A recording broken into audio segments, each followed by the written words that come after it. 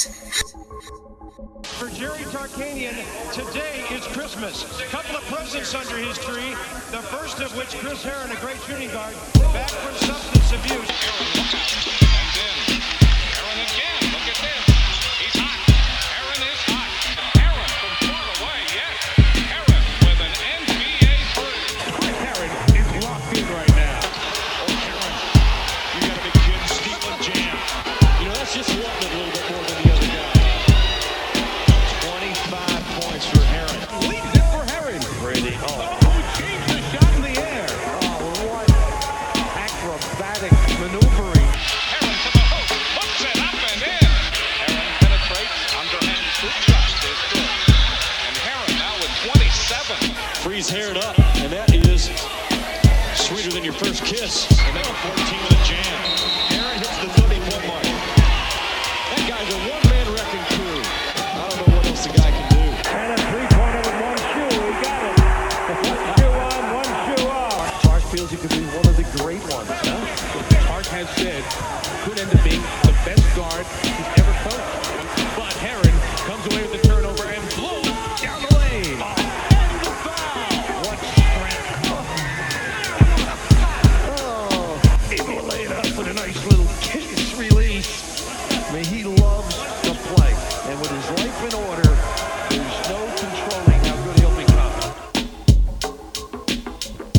What's up, everybody? Not My House is in the house. This is Eric, your host today, and as always, right next to me, my co-host, Zach. Zach, what's going on this morning, my friend? Really excited today because this is somebody who has touched a lot of people across the world, including myself, and I know that this is going to be maybe the most important conversation that we've had on this show, so I'm really looking forward to it. Absolutely. He's a former NBA player, and he played for the Denver Nuggets and the Boston Celtics. You might recognize him from his 30 for 30 unguarded and also the first day. We are beyond honored to have him on the show today. Mr. Chris Herren, how are you doing today this morning? I'm great. Thanks for having me on. Absolutely. Thanks for coming on our show. You grew up in Falls River, Massachusetts. In the documentary, they bring up some tough times for you in Fall River. What could you tell us about the positives about growing up there, how it shaped you overall? What was your childhood like? What was your family like? Yeah, so I mean, I think Fall River, for the benefit of the drama, got a bad rap in many ways. And oftentimes, my immaturity when I was younger kind of lent to me, blaming Fall River at times. Fall River is a great city. It's a tough city. It's a blue collar city. It's a mill city. It's textiles.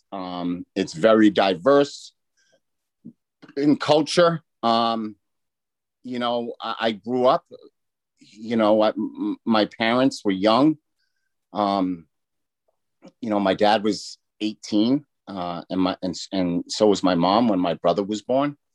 We grew up in a housing project. My parents worked really hard to get us out of that, and they did. My mom kept, going to school and getting her degrees and trying to move up in the world, and she was able to accomplish that. My father became a politician. But behind that was, my dad was an alcoholic,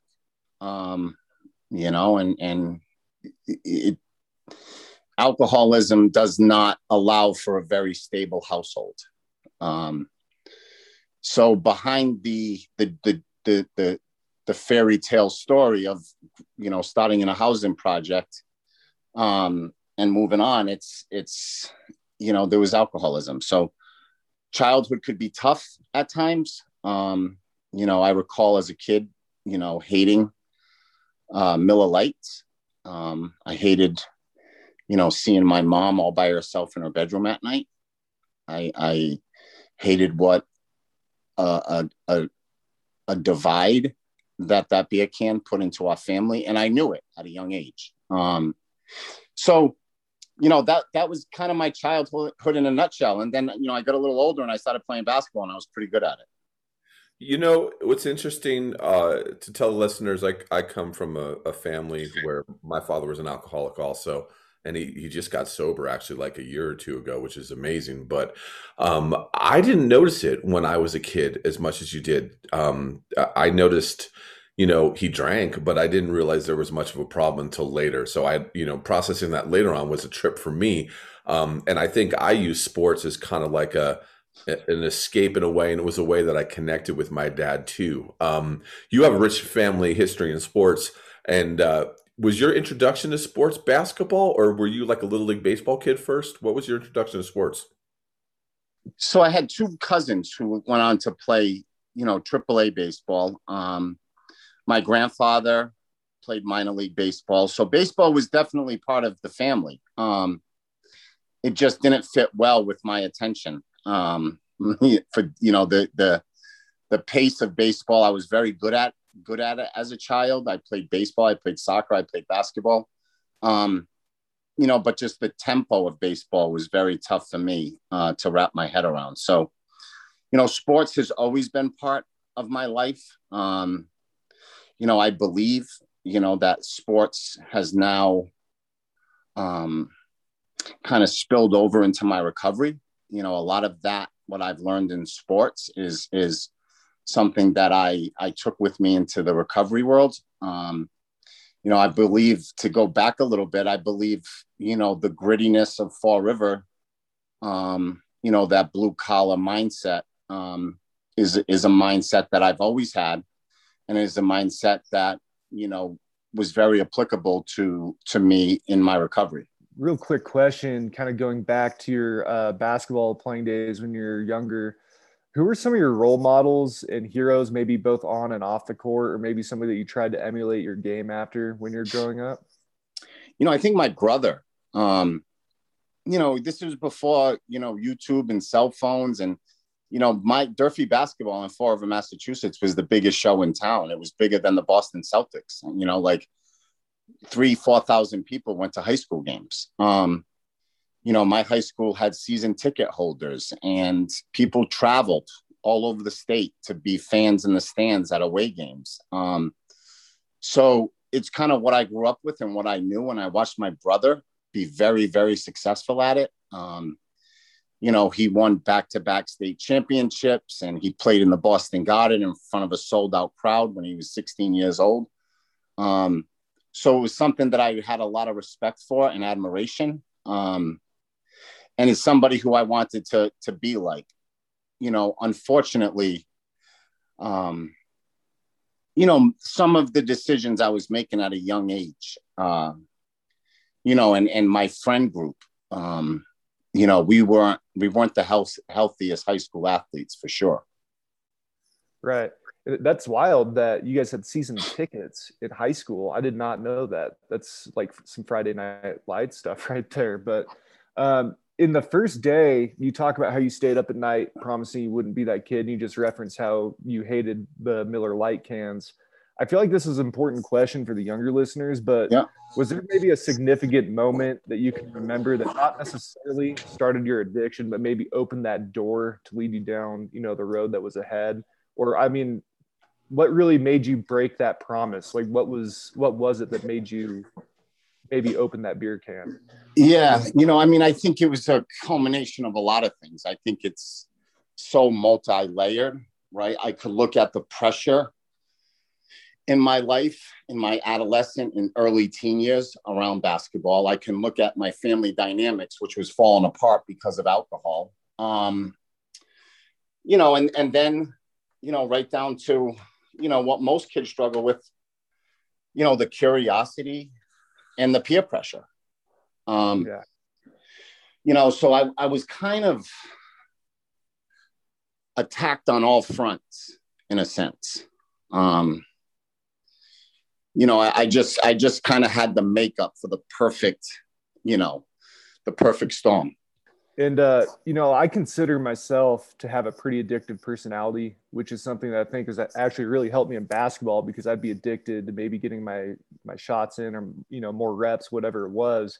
And I think really only basketball players can relate to that feeling of a basketball high.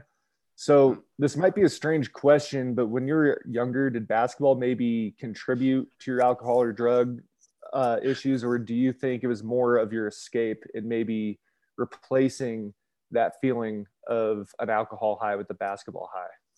You know, I think basketball was my escape. It was kind of my safety space up until probably eighth grade.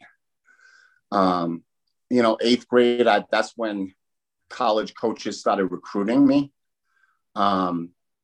You know, walking into high school and then, you know, at 14, 15 years old, having, you know, big time college coaches in the bleachers watching you with a notepad, taking notes. You know, I was always being assessed. I was always being critiqued. So that safe place, that escape was no longer that peaceful, you know, few hours that I participated, because now, you know, I'm not participating alone anymore. You know, there's other people involved, and, you know, my performance, it matters. And, you know, so that lent to, you know, more stress in my life, more pressure in my life from the game that used to be my refuge is now, you know, contributing to a lot of stress in my life. Yeah, it makes sense too, because it's like, I think a lot of people, I'm a musician myself, and I think, you know, I teach also, and I tell a lot of my students, you know, don't forget what it was like when you first started playing, you know, which I think a lot of people do when they get to that level where they start, you know, in my case, where they start, you know, gigging, and then they start touring, and then, you know, then the business side of it comes in, like you said, the pressure side comes of it, and then you start forgetting why you did it in the first place, and you start losing that love. Other people start taking that love away from you, if that makes sense. And yeah, that's a great point you make, because it is pressure, and especially for, you know, being a kid, you know, being 14 years old, because you really are a kid at 14 or 13. You don't have that, your brain's not fully developed in terms of making, you know, correct decisions when there is things like peer pressure and stuff like that. I guess an interesting question I have for you is, you know, you're starting to get offers from schools, you know, you got scouts and coaches in the stands. Was there any conversations about your lifestyle, or did you have it pretty well hidden at the time where they had no idea that you were doing what you were doing? No, I mean, I think it was different times, right? So, you know, in early, you know, late 80s, early 90s, that was just kind of part of the culture, like going out and drinking on weekends, you know, and, you know, occasionally coming across some marijuana, some bud to smoke. You know, like, I just remember showing up to practice and being hungover, and the coaches being like somewhat disgusted, but like they knew, you know, they had the attitude. And I think a lot of people still have the attitude is, you know, kids will be kids. You know, it really, my lifestyle was not looked upon like, hey, you know, what are you thinking here? You have an opportunity to be really good at something. You might want to reevaluate, you know, some of the decisions you're making, and, you know, some of the places you're hanging out. You know, no, that never, ever came up when I was younger. Yeah. And you mentioned how there were days where maybe a coach maybe recognized that you were hungover. Did you think that you're any different from maybe your college teammates at that point, or, you know, high school teammates? Like, was that pretty normal for you? Or did you know that, you know, I'm kind of going down a road a little bit further than some of these guys? Oh, see, I knew my road was different, right? Especially when cocaine entered it, you know, you can't deny that, right? You can't deny at 18, 19 years old, when you're jamming a ton of cocaine up your nose, that, you know, life is normal. You know, I also recognized very early on in college, you know, when I went to BC and they told me as a Division I athlete, I was going to be subjected to random drug testing, and I couldn't pass a drug test. And I couldn't pass a drug test. That really, you know, that put me in a spot where I knew right away, like, I was different, you know, that I was different. I couldn't, you know, put it down like the rest of my teammates. Now, did you think that this? I know it's probably an interesting question to you. Do you think staying in that same area hurt you in terms of your addiction? Do you think if you would have maybe gone to Fresno State first or somewhere across the country, that would have changed for you, or no? In hindsight, looking back, I wish, I probably would have, if I were my son today, and where I was at emotionally, mentally, I probably would have been better served going to like a prep school for a year, doing a fifth year where you're still a kid, but you have to manage your time and there's still oversight. That probably would have been my best option. Getting away, right? Like I did drugs in every country, like no matter where I went, I found drugs. It's just, within my region where I grew up, I just had better access. I think I would have found it, and I did find it. I mean, there was, it just took me a little more time in Fresno to get to where I wanted to get, and what I wanted to get. So, the move, I don't know. I think the prep school would have been the best option. Yeah, and it's a really good point that you make about the prep schools, because I feel like we have a lot more access and information now to those types of prep schools these days, rather than back when you played. And it's people like you who are bringing that awareness that make people realize that we have those options. But when you transferred to Fresno, I'm a huge Jerry Tarkanian fan. Mm-hmm. You both clearly had a mutual love for each other. And I just want to know what he meant to you as a coach and why he was so special to you and why you think that you're so special to him. After what I had gone through at BC, I was kind of hands off for a while. Like nobody wanted to deal with me. A lot of the coaches that recruited me heavily, they disappeared. And cocaine wasn't, it was a very kind of taboo topic, especially, in 1994, like around basketball with the Len Bias and the Reggie Lewis and all those stuff that was happening. Nobody really wanted to touch me. Nobody wanted to allow me to kind of get a second chance. So, the fact that Coach Tarkanian did, looking back, I think what made me as an athlete was that year that I got to sit out when I transferred. That allowed me to kind of slow down and reconnect with basketball and work really hard. I think that year I sat out is what gave me the ability to have a great career in college. Yeah, and you bring up an excellent point about the Len Bias and Reggie Lewis thing, because those conversations about cocaine were very taboo. But if there's any coach that could relate to it, I feel like it would be Tarkanian, since he was kind of known for giving players second chances.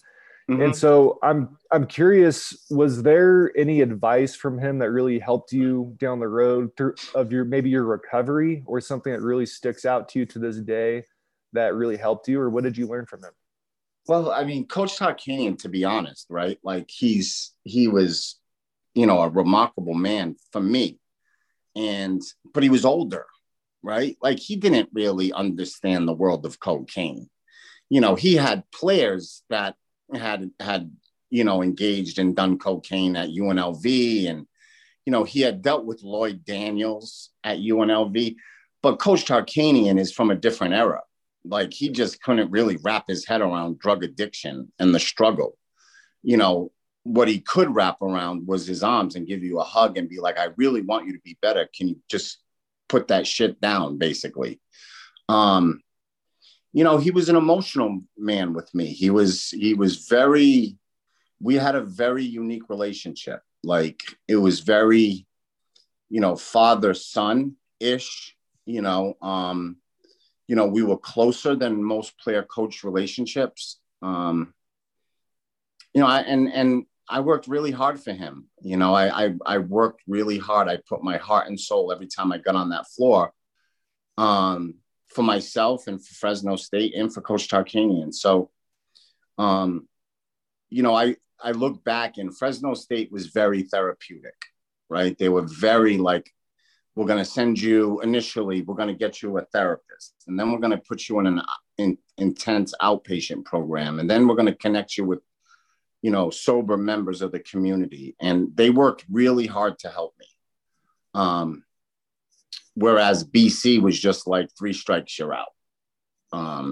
There wasn't much help on that end. So it's that stuff that I remember most. Is Coach Tarkanian working really hard for me and advocating for me to stay engaged in the program, to not be thrown out of the program, and connecting me with people who were going to try to help me. Now, do you think, and I know this is probably a weird question to ask, but you brought up something that I thought was really interesting and something I was going to ask you. So I'm going to pivot on it real quick.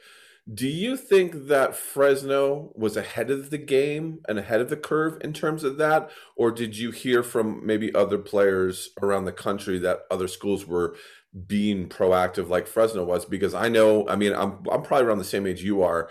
Drugs were a big no-no, and the attitude that people had was, oh, if you're a drug addict, you're a drug addict, you don't mean anything, and I think we're coming around more as a society to treat people and help people. Was Fresno kind of like cutting edge for that, or are there other schools doing that? I mean, I'm sure other schools were too. I wasn't aware of other schools that were doing it at the time. I'm aware of the schools now that do it. But the reality and the sad thing is that there's schools that still look at it as punitive. And, if you're going to engage in any of that, you're going to be punished, suspended, and eventually terminated. There's a lot of colleges in this country that still have that same mindset around substance use. To many universities' credit, they're taking a more therapeutic, proactive approach on treating the illness rather than punishing it. Yeah, and I think that makes an enormous difference. I mean, we're seeing that just even over the last decade, how much things are changing, which I think is super important.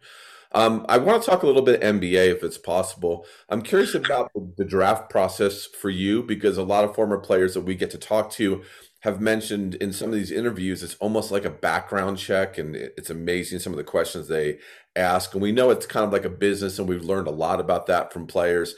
Did you go through the interview process yourself? And did some of these interviews maybe make you feel like, wow, I didn't think it was this bad? Yeah, I mean, I did go through it. I did go through the whole draft process. Some teams would, they varied, right? I mean, some teams were really basketball centric focused. Others were, personality and behavior, whether it was, testing or being interviewed and asked questions. Each team was kind of different. Like I remember going to the Miami Heat, and it was a very intense basketball workout. They wanted to have you in the gym for 2.5 hours and have eyes on you, and really assess you as a basketball player. And then I remember going to the Atlanta Hawks and sitting in an office and filling in circles with a pencil, doing a personality test, for an hour and a half. So, all teams were kind of different. But the draft process, that I went through, you kind of never knew what to expect when you showed up. Yeah. And you ended up getting drafted by the Denver Nuggets. And I mean, you mentioned how Nick Van Exel and Antonio McDyess were guys that really took you under their wing. And I know that you mentioned some of the rules they had for you and time to sacrifice their nights. But in that situation, do you feel that was a situation that could have maybe put you down the right path? Or, I mean, do you feel like the NBA as an organization needs to offer more to players that have these kind of issues? Like, I mean, because I feel like they didn't really have any organizations or anything to help players like you in your situation at the time.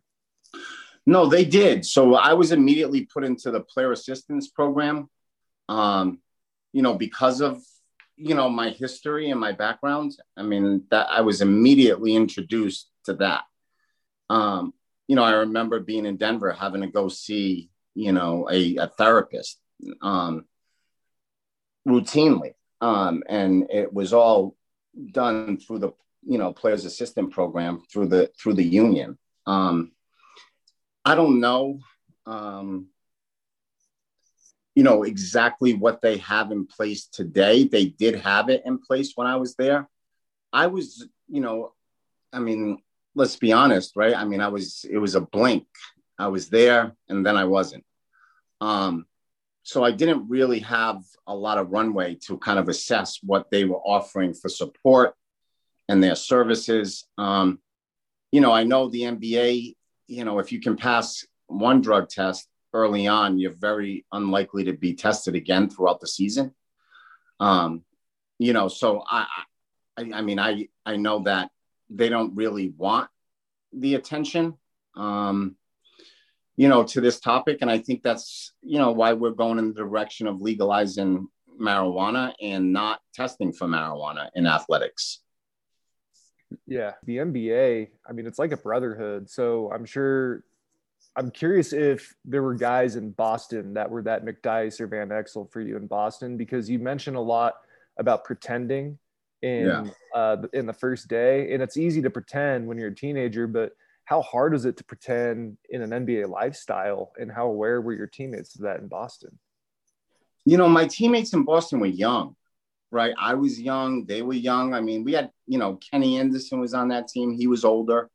But for the most part, it was a pretty young group. Walter McCarty, Antoine, Paul Pierce, Tony Battie. I mean, it was a pretty young group.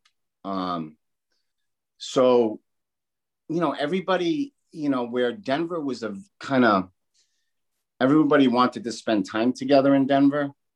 And Boston seemed to be, everybody was kind of doing their own thing. But in Boston, my struggle was so severe, right? I mean, I was so addicted to OxyContin, and it became my world.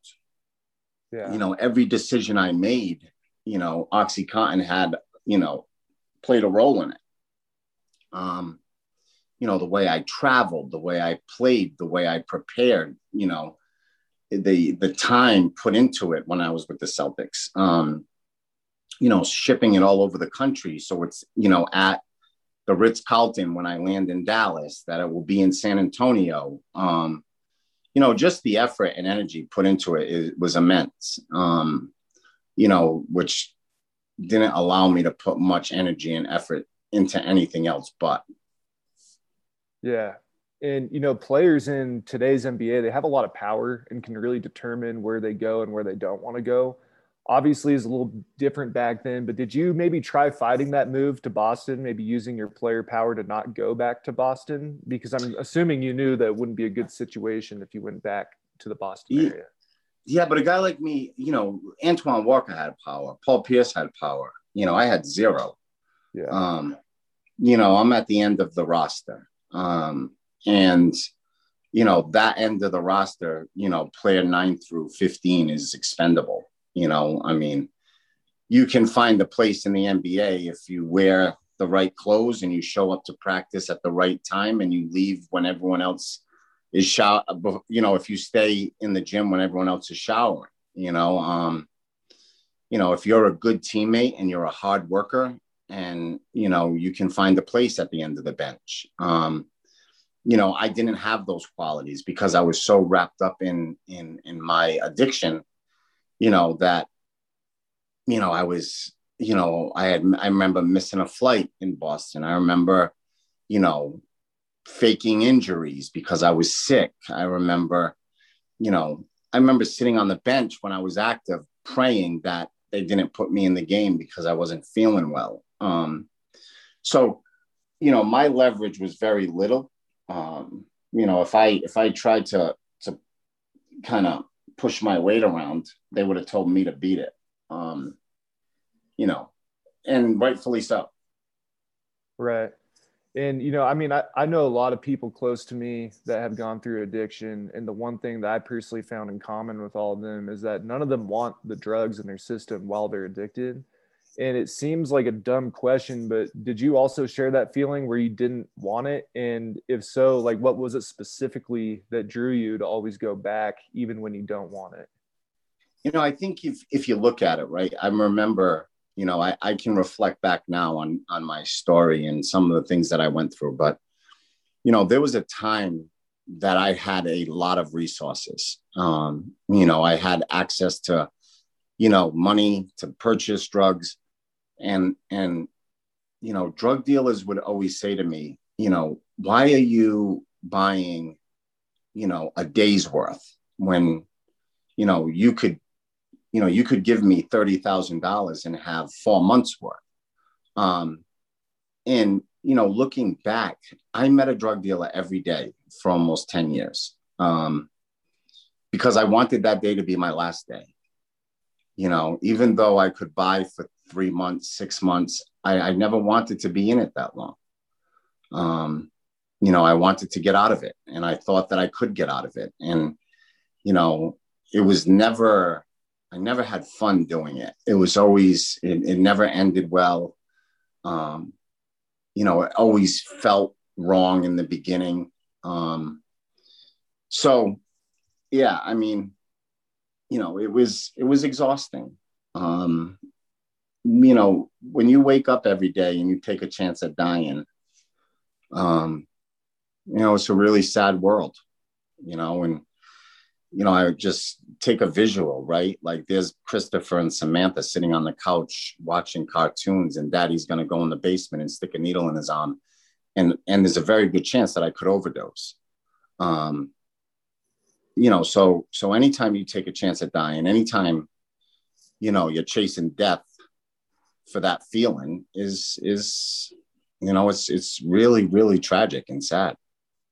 You bring up a good point with that too, because a lot of people that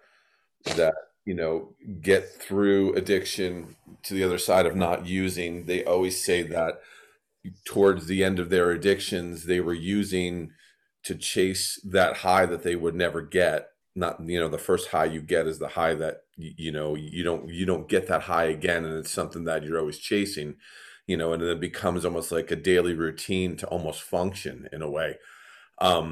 Unfortunately, it sounds like that was what you were going through your lowest of lows. One question I have that's really interesting to me was, so you're dealing with getting your drugs on the road. You're doing this yourself, right? There's no friend that's a go-between or a handler. Like you're basically finding these drug dealers across the country and overseas yourself. Is that correct? Oh, 100%. Yeah. No, I didn't have anybody. I just had drug dealers. I mean, sadly, drug dealers become your friends. Sure. Because they end up being the only people you really communicate with.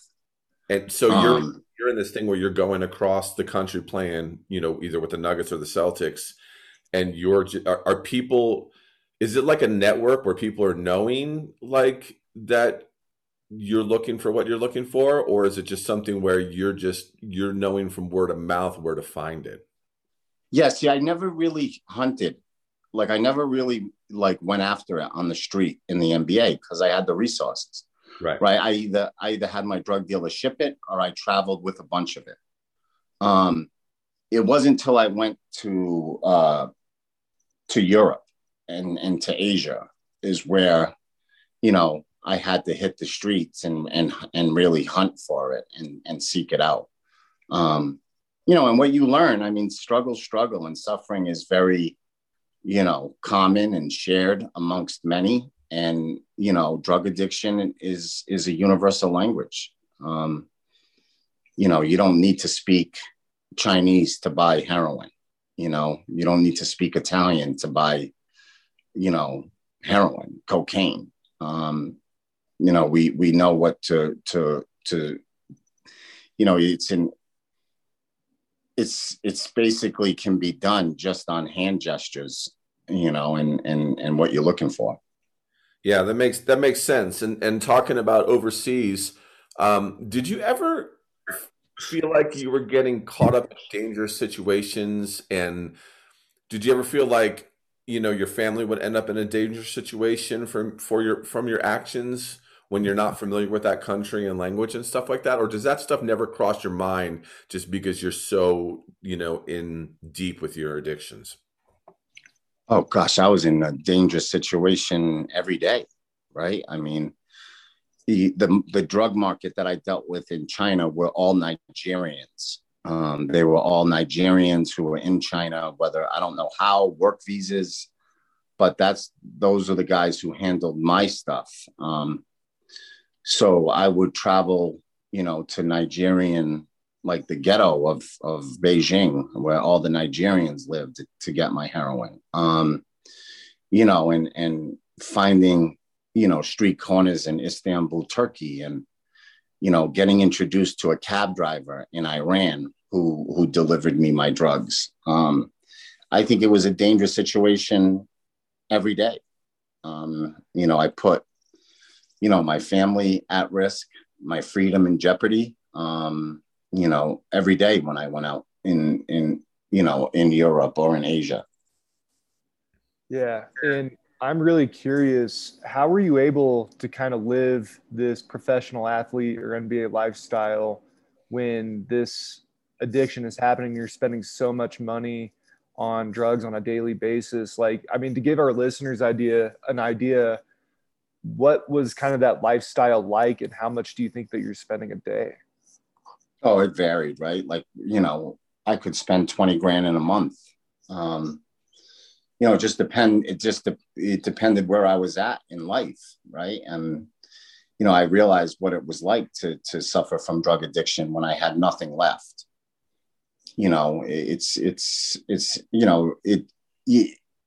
It's perspective, right? Like, I really struggled with my drug addiction when I had a lot of money because I consumed so much drugs. So the struggle was different, and then I ran out of money and I had nothing left to pawn. I had nothing left to sell. And I did small amounts in comparison. But the hustle was different. The struggle was different. It was hard to, both are very hard to manage, an abundance of money and having no money. The addiction is very difficult in both spectrum, both avenues. Yeah. And, one of the quotes that I love from you is that it bothers you when people ask for a quick recovery. And I think you say that you pray for a long recovery. And I want to talk about your road to recovery really quick and what exactly you mean by that, and how important it is to maybe take those steps, and what were the main steps that you took in order to really have a successful recovery. Well, I started going to meetings, right? And I would hear old timers, say, pray for a slow recovery. And people who suffer from drug addiction and what we go through in life, we want to recover fast. We want to put our past in the past, right? We want to, make amends and say our apologies and prove that we can live a better life. The fact that I prayed for a slow recovery and I didn't want things to come back to me fast. And I was very calculating and methodical about some of the decisions I was making. And I really leaned on people who helped me make decisions. And some people made the decisions for me.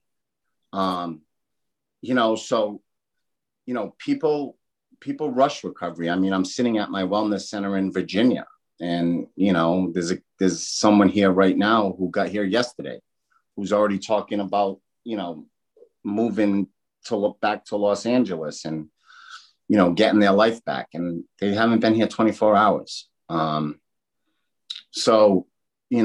The evidence that I have being an owner of a wellness center and part of people's lives in their recovery journey is, the people who stay and the people who kind of invest in their recovery, in early recovery, have the benefits of long-term sobriety.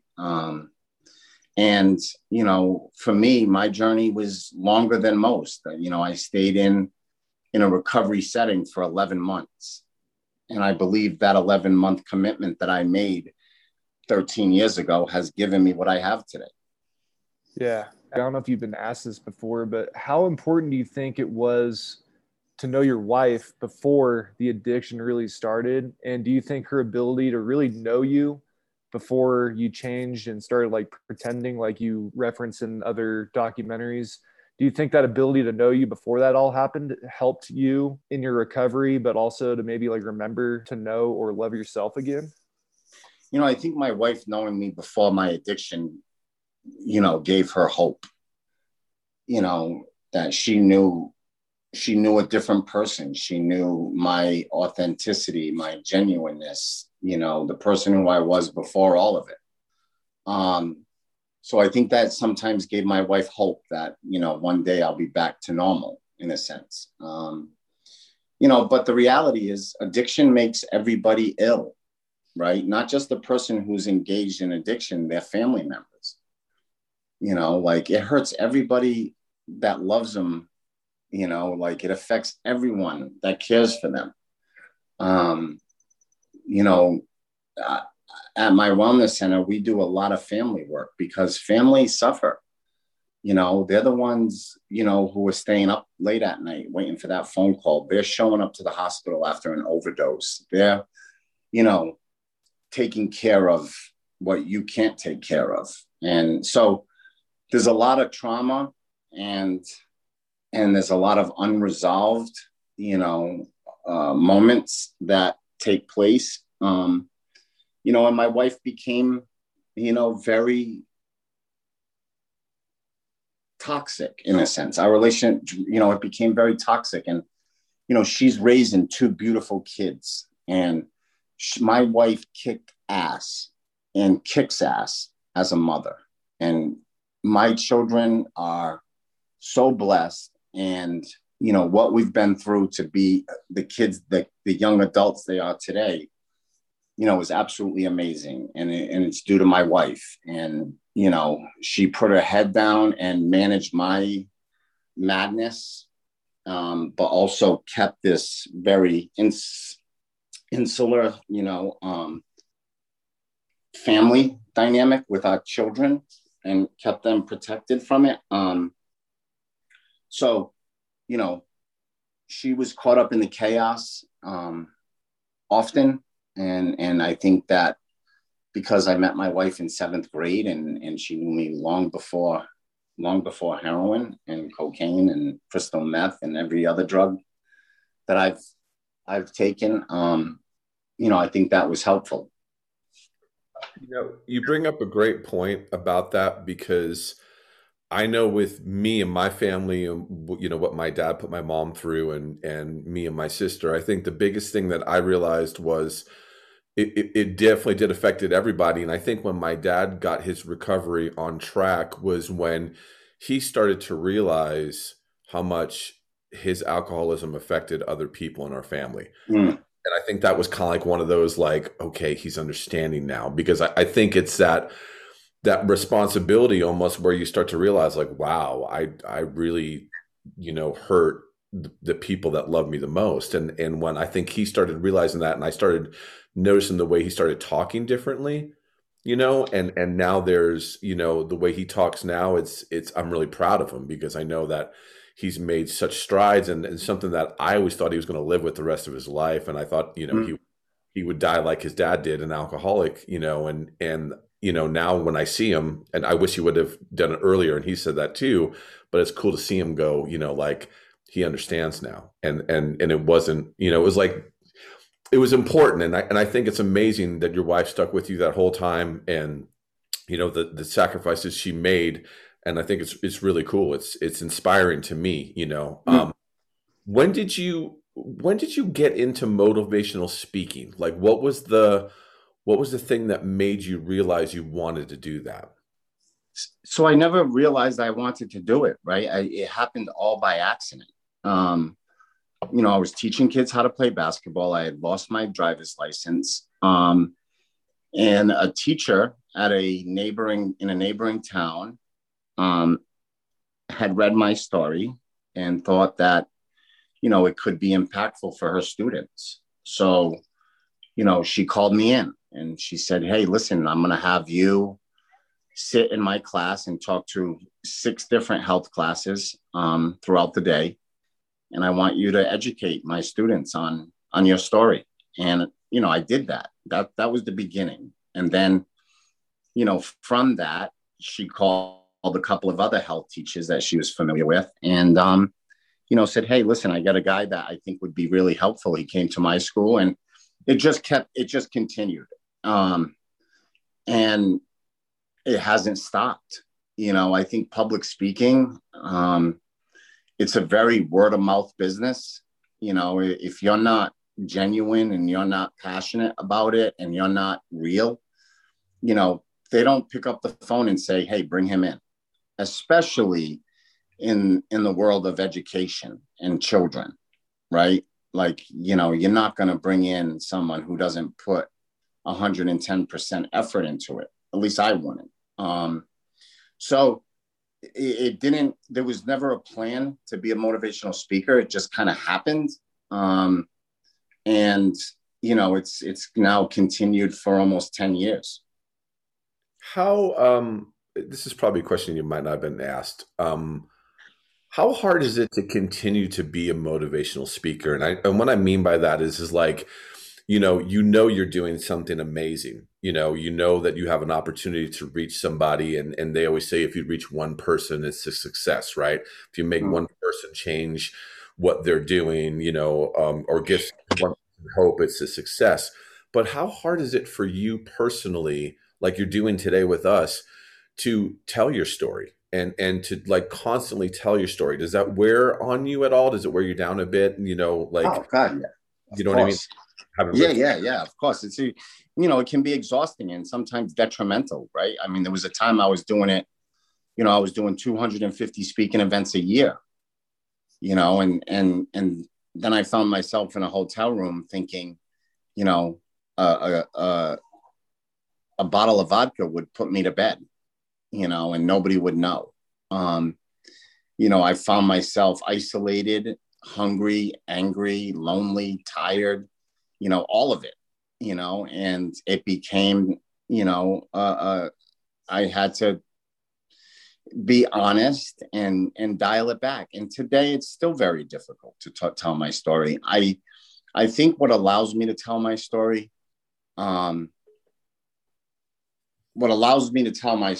is that, I see the emotion that the kids have on their face as I'm doing it.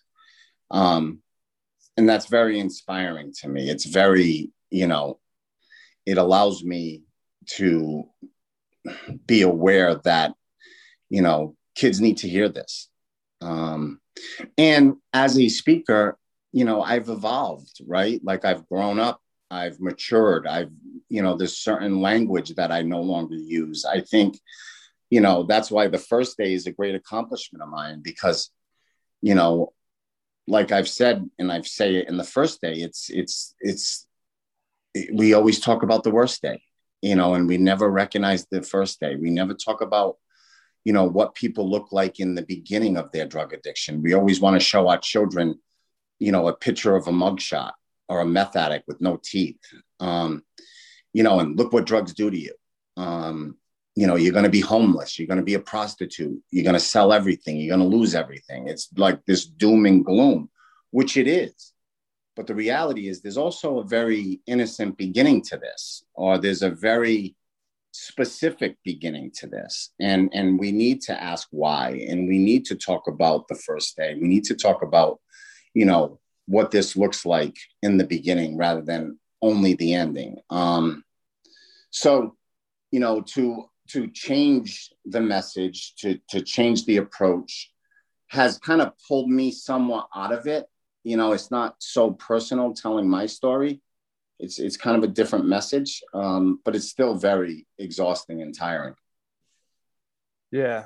And, you know, I really admire everything that you're doing. I coach high school basketball, so I'm around kids every day. And to see the emotion that these kids have when they listen to you and how you just demand their attention, I'm really curious if out of all those assemblies where you see those emotions and you see the focus on you, is there maybe one day that really clicked with you where you realized like my words are changing lives? Or what was that most emotional moment for you personally where you really felt that you were reaching out to those kids?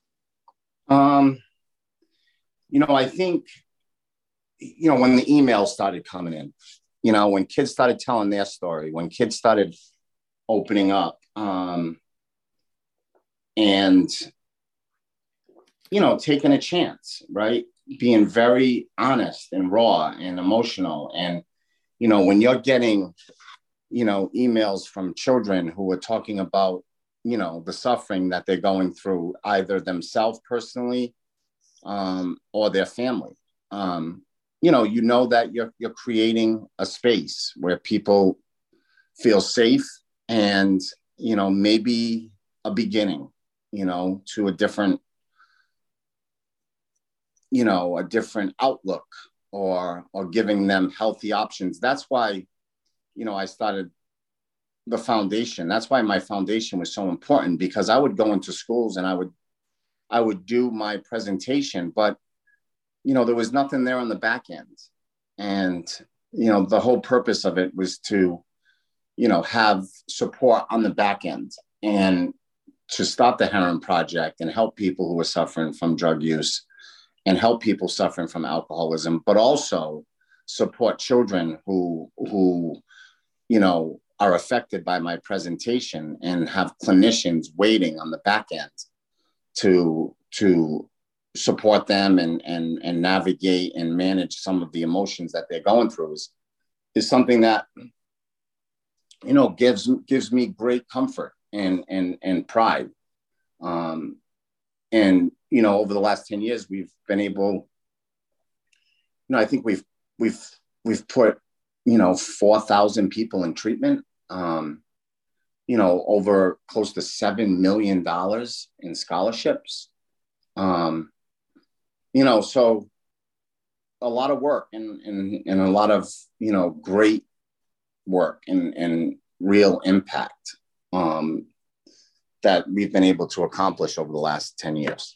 Yeah, those numbers are absolutely amazing. I mean, that's 4,000, that's easily 4,000 people's lives you made a difference in, on top of all the other people's lives you made a difference in just talking to them, giving them, because the thing about addiction, and this very well, is like, you can't get help until you're ready, until like, I'm ready, and I always noticed that, with my dad and other friends, where it's like when they quit, it was because they knew like I've hit rock bottom, or like I'm ready, and they were open to receiving help. I think that's huge.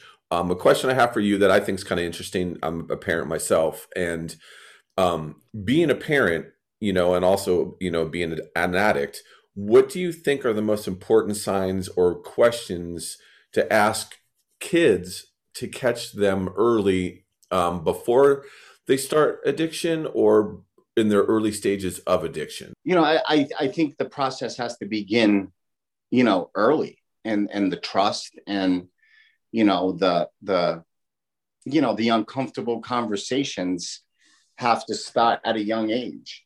And when I say uncomfortable, I'm talking about like self-esteem and self-worth and checking in, getting a gauge on where your kids are at, emotionally, and how they feel socially. I think parents, they think, everything will work itself out sometimes, and kids suffer in silence. And, there's a lot of kids that go to school every day and they're worried about being bullied. And they sit in the classroom and they hate the fact that the bell's going to ring and they're going to have to walk in the hallway again. And there's impact there, and that's something that affects kids long term. So I think, parents for so many years were looked at as like, oh, we can't, because I'm your parent, we can't talk about certain things. It's uncomfortable. It shouldn't be. Our children, should come to us first. And, to have that, those conversations with them on how they're feeling socially. Are they confident? Do they feel comfortable? Are they, is their self-worth, where it's supposed to be? Or how can I help you with your self-esteem? I think those are all, factors that play into some of the decisions kids make, in 8th grade and in high school. So I think it's that type of connection that needs to be established early. You make a great point there too, because I think about when I was younger and I got into alcohol, I think when I was 13, and I didn't progress into hard drugs, really because of like my mom scaring the crap out of me with it, the just say no Nancy Reagan era, but the Len Bias thing really shook me. And, the one thing that I think about is how much harder it's got to be a parent right now. I'm lucky so far because my kids are still young, but man, social media, smartphones, I mean, could you imagine what your life would have been like back then with those tools?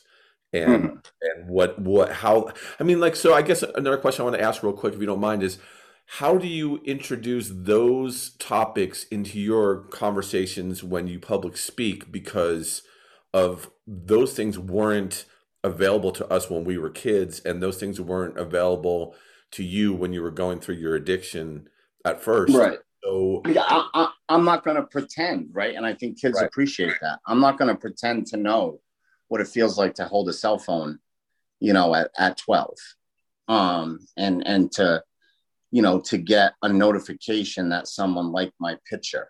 I can't pretend. I can tell them, what it was like for me and the insecurities that I dealt with, and this kind of the sadness I carried, and the sadness and the suffering that I went through in high school and in middle school, right, and elementary school. I can. That's where I think kids say like, oh shit, like he's kind of relatable. I think telling my story, kids were like, man, like that guy went through a lot.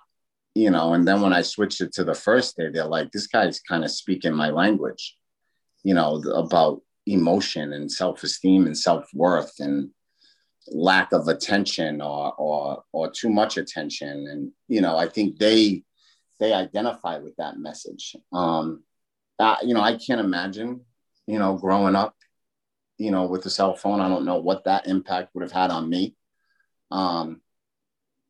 But, kids, kids have it, in my opinion, they have it difficult today. Technology and is having great impact on both sides, the good and the bad. And, I also think that, drugs are stronger. There's more, marijuana is stronger today than it was in 1990. The amount of pills that are out today. I mean, people weren't making pills when I was younger. You weren't buying fentanyl in Percocets when I was younger. Kids, who think they're taking Xanax are overdosing because, it's fake Xanax. It's fentanyl. The awareness is pretty high. And that's what's so tragic. Like I met with a family who's very well off and very successful and very well educated. And, I looked at them and I said, your 19-year-old son who's in a Ivy League university, he's very well aware that the pills he's buying on the street could have fentanyl and he could die from it. Like you want to chalk it up to, oh, my kid he's taking too much Xanax. Like I need to dial him back. Your kid knows that he's taking Xanax and probably has fentanyl in it. So and it's scary. The fentanyl too. I had a student of mine pass away from that a couple of years ago. Exactly what you just explained. Like he thought he was taking a Xanax. It was laced with fentanyl and he died, alone on a bathroom floor. And sure. it's one of those things where it's like they're rolling the dice with things that they don't understand the circumstances of. And I think it's because they're so young at the same time. They don't understand, like, we get one chance, we get one life, and something like that, it's so risky, Right. But see, that's what I wanted to make those parents aware. Their kid looked me in the eye and he knew that when he hit the street looking for Xanax, that most likely he was taking fentanyl. Wow. So not only was he, messing around with Xanax, but he loved the feeling of fentanyl, and kids can hide behind that. They can say like, oh, I just, I'm taking a couple of Xanny bars, but really, you're actually addicted to fentanyl. You actually love the fentanyl feeling. You can say it's Xanax, but you and I both know that it's not, and you're addicted to the fentanyl feeling. So, and that's what parents need to wrap their head around, that, like, their kid is taking a chance of dying. Like, as good as the life might look and as good as he might seem, and the school that he's going to and the campus he's hanging out on, the reality is your son has a part of him that is taking a chance at dying. And that's really, really scary. I completely agree. How hard is it to be a motivational speaker, and in terms of keeping up with the lingo and keeping up with things to make yourself still relatable? How hard is that to do? Do you do that? Do you do a lot of research? I'm assuming you do because of your wellness center and your Herren project. But is it hard to is it hard to do that? Is it hard to stay on top of the game, especially when you're not, an addict anymore? I think it's hard to stay relevant, period, right? In anything in life, right? And I think the relevancy, the shelf life of a public speaker, when I first started this, I signed with the Speakers Bureau. And the Speakers Bureau, told me, like, we're probably going to be in this relationship for a year and a half. It's going to come fast and it's going to go. And, there's not longevity in it. Because, most people, they write a book, they do a documentary, their life is a movie, and it's interesting to people temporarily. I've been fortunate to change the message. If I just continued to tell my story, I don't think I'd be as relevant anymore. I kind of became, as like a street educator in a sense, and a raw, like I talked about a lot of the uncomfortable things that people don't want to talk about. Because everybody wants their kid, or believe that the kid's like really happy and content and confident, and, they just raised an unbelievable child. But, that unbelievable child, might struggle and might hide it from you. And, and I also think, and I say this to parents, stop telling your children that, like, middle school, high school, and college were the best years of your life. Because they feel like they have to live up to it, and like, sophomore year was like, tell your children, like, sophomore year was fucking miserable. You know what I mean? Like my junior year of high school was bizarre, or, like, let them in, let them know that, like, there was struggle in those years for you. And then they don't feel like they have to live up to this expectation, and then wonder why high school feels different for them. And they feel, they're not unique, right? Like, it's not a unique thing to struggle at that age. I wanted to ask you about your wellness center real quick. And I wanted to ask a question I think that's kind of important too, because you had mentioned that, you didn't have a driver's license, and, that one person helped you out to speak to the health classes. Do you do that, pay it forward, and employ people in your wellness center that are recovering and need opportunities? Like, is that part of who you're hiring, or how does that work?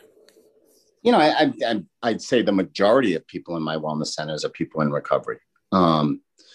and a good percentage of people that work in my wellness centers right now are people that went to my wellness center, and now have 2-3 years sober.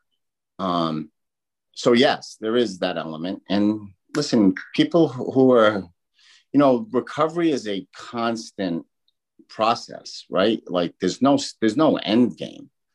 Like I tell people all the time, like, it'd be nice if there was a finish line, but there's no such thing, right? It's something that you are going to be either engaged in and part of for the rest of your life, or you're going to pull out. And the reality is you're probably going to struggle. So recovery is attractive, and you want to be around people who are engaged in it. Right. And it's, I hire a lot of people. I'd say, like I said, I think 80% of the people that work for me are in recovery. That's awesome. Yeah. But that doesn't mean like people who aren't in recovery can't do this work. Like they can, and people who aren't in recovery are still very passionate about helping people. And they're great at their job because that's who they are at their core. They want to be part of somebody's story. They want to have impact. And, that's the beauty of helping people in this space. Like, I'm looking out the window right now at my wellness center and I'm seeing, 5 people playing tennis. But the reality is those 5 people have, between the 5 of them, they have 30, 40 people that like are right now at home praying that this works. Yeah. And, so although we have our hands on them and we're looking to impact their life, we also want to impact the people who love them and have, and give them peace and happiness and comfort. So, it's a beautiful process, and I'm very blessed to still, be part of it. And, the evolution of getting sober and being a repo guy and turning into a basketball instructor, teacher, and, and then having basketball camps, and then to a public speaker and an author, and now a documentary, and now, a foundation, and now a wellness center, is something that, I'm very proud of, but I wouldn't have been able to do it by myself. I've had unbelievable guidance, unbelievable support, along the way. And I have, I tell people in my centers all the time, like, find the starting 5, come off the bench, be the 6th man of the year, and find the starting 5 in your life that you're going to sit and you're going to learn from and watch, and they're going to inspire you and encourage you and make you compete. Because you need a team to do this. And that's what we try to create here. I think that's awesome. And I think it's important too, because, one thing we keep circling back on in this conversation is hope. And I think a lot of times when you're at your lowest and you're recovering, I think the most important thing you need to have is hope, and also getting out of that situation. Like, I mean, if you go to jail because of your addictions, or, you become you end up being a felon because of your addictions, you're put so much behind the 8 ball after that. I mean, it's so hard to advance in your life, because you've got that check mark saying you're a felon, or that check mark that, you're a drug addict, or any of those things. And I think the help and the education is another important word that a lot of people forget to use when it comes to this, is that the education and the help and the support to let that person not make the mistakes that they made before, give them hope and opportunity, I think is huge. Enormous. Yeah. And I'm going to end with this, right? That I think, the stigma of around addiction, there was a point in my life where sobriety it wasn't attractive, because I was always going to be a junkie. I was always going to be a dope fiend. I was always going to be a heroin addict. I was always going to be a criminal with a record. Like, my life was over, and it was real. So there were times in my addiction, I was like, why am I going to get sober? For what? For what? What is it?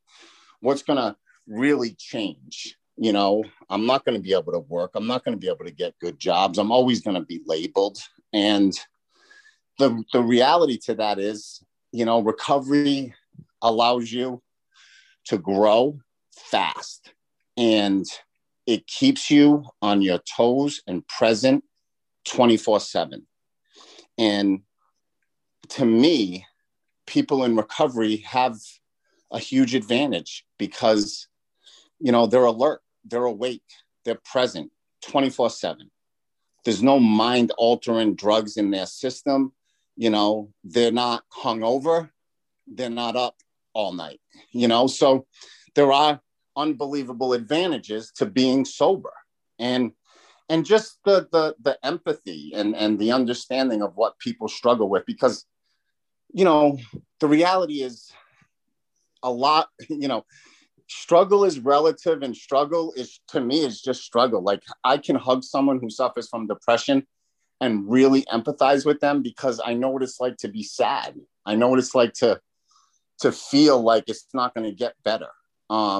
So, you know, there are, sadly, the stigma has held a lot of people back. And, you know, I know one thing, who I am today and what I've accomplished today is because of my sobriety, you know, and what sobriety has given me, the strengths and the people, you know, that are part of my team and I'm a part of theirs is who I am today. So, you know, and the reality is it's people like you and who, you know, are willing to talk about it and raise awareness and create this space for people to be educated and learn. You know, absolutely. Clarity is a huge thing. I can't thank you enough personally for coming on the show today. You know, we share some common things, and it was you really helped me today, you know, to be able to continue my talks with my dad, and gave me information that will help me, you know, be a better son to my dad with his recovery. I can't thank you enough for that. Sure. Personally. And before we let you out of here, Zach, is there anything you want to add? Yeah, I just want to say, Mr. Herren, thank you for your time today. You're truly a big inspiration to me. You've touched me in ways that you'll never even know just from the way that you speak. I'm a high school coach, and I'm going to be a dad one day. And just these conversations truly were life-changing for me. And to have close friends to me that have gone through addictions, it was just a real pleasure and honor to pick your brain a little bit today and learn more about it, and give our listeners an idea and awareness and what to look for. So we really appreciate you more than you'll ever know. Well, no, I appreciate you guys. And like I said, it's platforms like this, you know, that give us an opportunity to impact and to change and, you know, to educate. And, you know, hopefully, you know, one person listens to this and says, you know, I have a different outlook on addiction, or, you know, I'm going to have that conversation with my children. I'm not going to wait, you know, until it's absolutely necessary. You know, I'm not going to, you know, react. I'm going to be proactive around this topic. And, you know, that drugs and alcohol are attached to multiple things. And it's not just, you know, some person who wants to, you know, get high or, you know, or get drunk. I mean, you know, there's a lot of feelings and there's a lot of emotions and there's a lot of things that are attached to that. And, you know, it's like I said, it's guys like you and people like you who create these platforms. And, you know, I'm very thankful and I'm grateful, and I really appreciate the time. And I look forward to, you know, either reconnecting or shaking hands one day. So thank you both very much. We really appreciate that. Make sure you stay safe out there, my friend, and hopefully we'll get to talk to you again and actually shake your hand. That'd be amazing. Yeah, thank you. Take care. Take care. All right. Wow. He's powerful, man. Truly one of my heroes. I've listened to him speak so many times, just watching his documentary. And when you have friends that have gone through addiction and have died from addiction, that's a heavy one for me. Just all morning is is really heavy, but such an honor to be able to talk to him. And I just know that's going to help me be better moving forward. I know that it's going to touch one of our listeners out there, even one. I think it will touch multiple, but like you said, just even one is a success. He does a great job with what he does, and you can tell how passionate he is. And he was super open about it. And, I think this episode will make a huge difference with a lot of people, because there is a lot of stigma, like he talked about. And the other thing too that we don't realize, and I'm not going to get on the soapbox for long, I'm just going to say this real quick, is, he mentioned a lot of stuff about being younger and decision making and peer pressure and all that other stuff. You have to think about how much stuff is fed to us when we're kids about, like the beer companies and all these, look at how much it's everything is just, it's being normalized now to the point of like, look at, you can't go anywhere or do anything in town without there being a drink associated to it. Let's go paint and get drunk. Let's do this and get drunk. Let's have a beer and do that. Like girls go get their hair done and have wine and champagne. It's to the point where it's like, enjoy yourself. And if you can do that, great, but it's almost like we're setting ourselves up in a way to have people get addicted to this stuff because of the normalcy also that, I remember being a kid and seeing the Bud Girls on the back of covers of, sports magazines. It's very difficult nowadays. And that's why I wanted to ask him the question about the cell phones and things like that. It's like, I can't even imagine being a younger kid and having cell phones and having things like social media. And that's just that added peer pressure.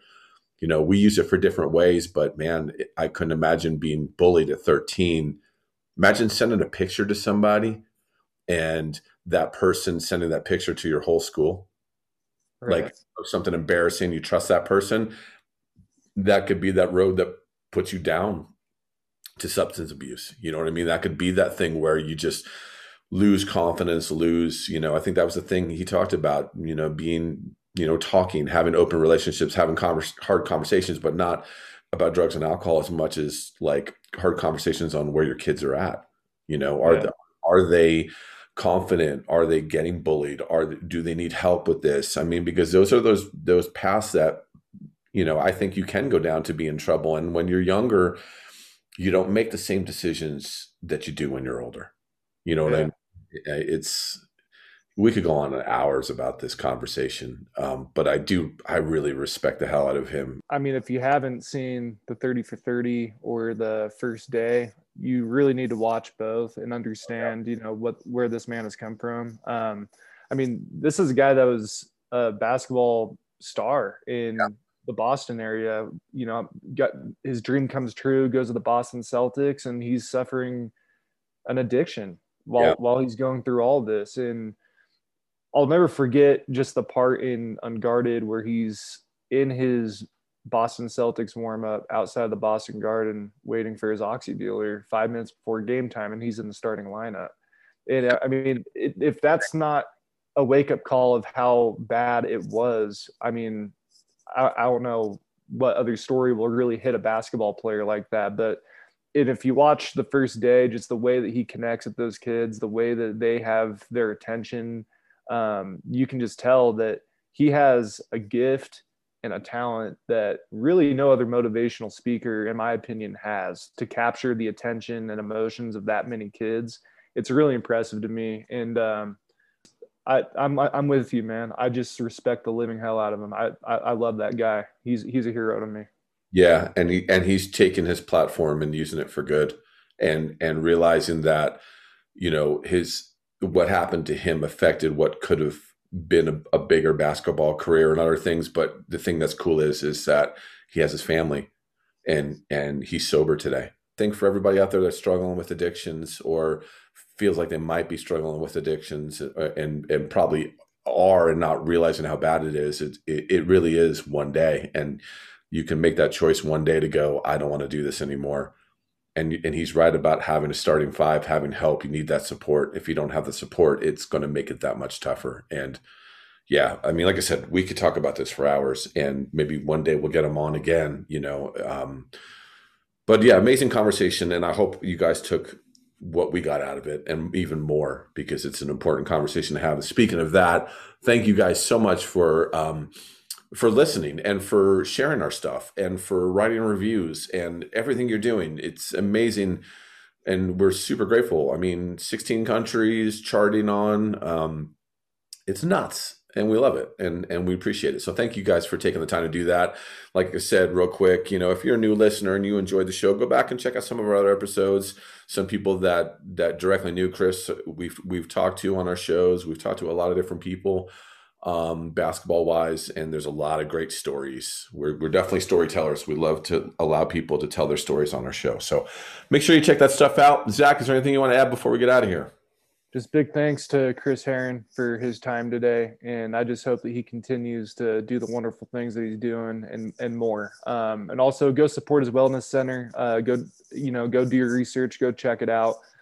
He's really doing some incredible things. And, just thanks to everybody for your support and listening. Absolutely. Everybody stay safe out there. Be good to each other. Peace.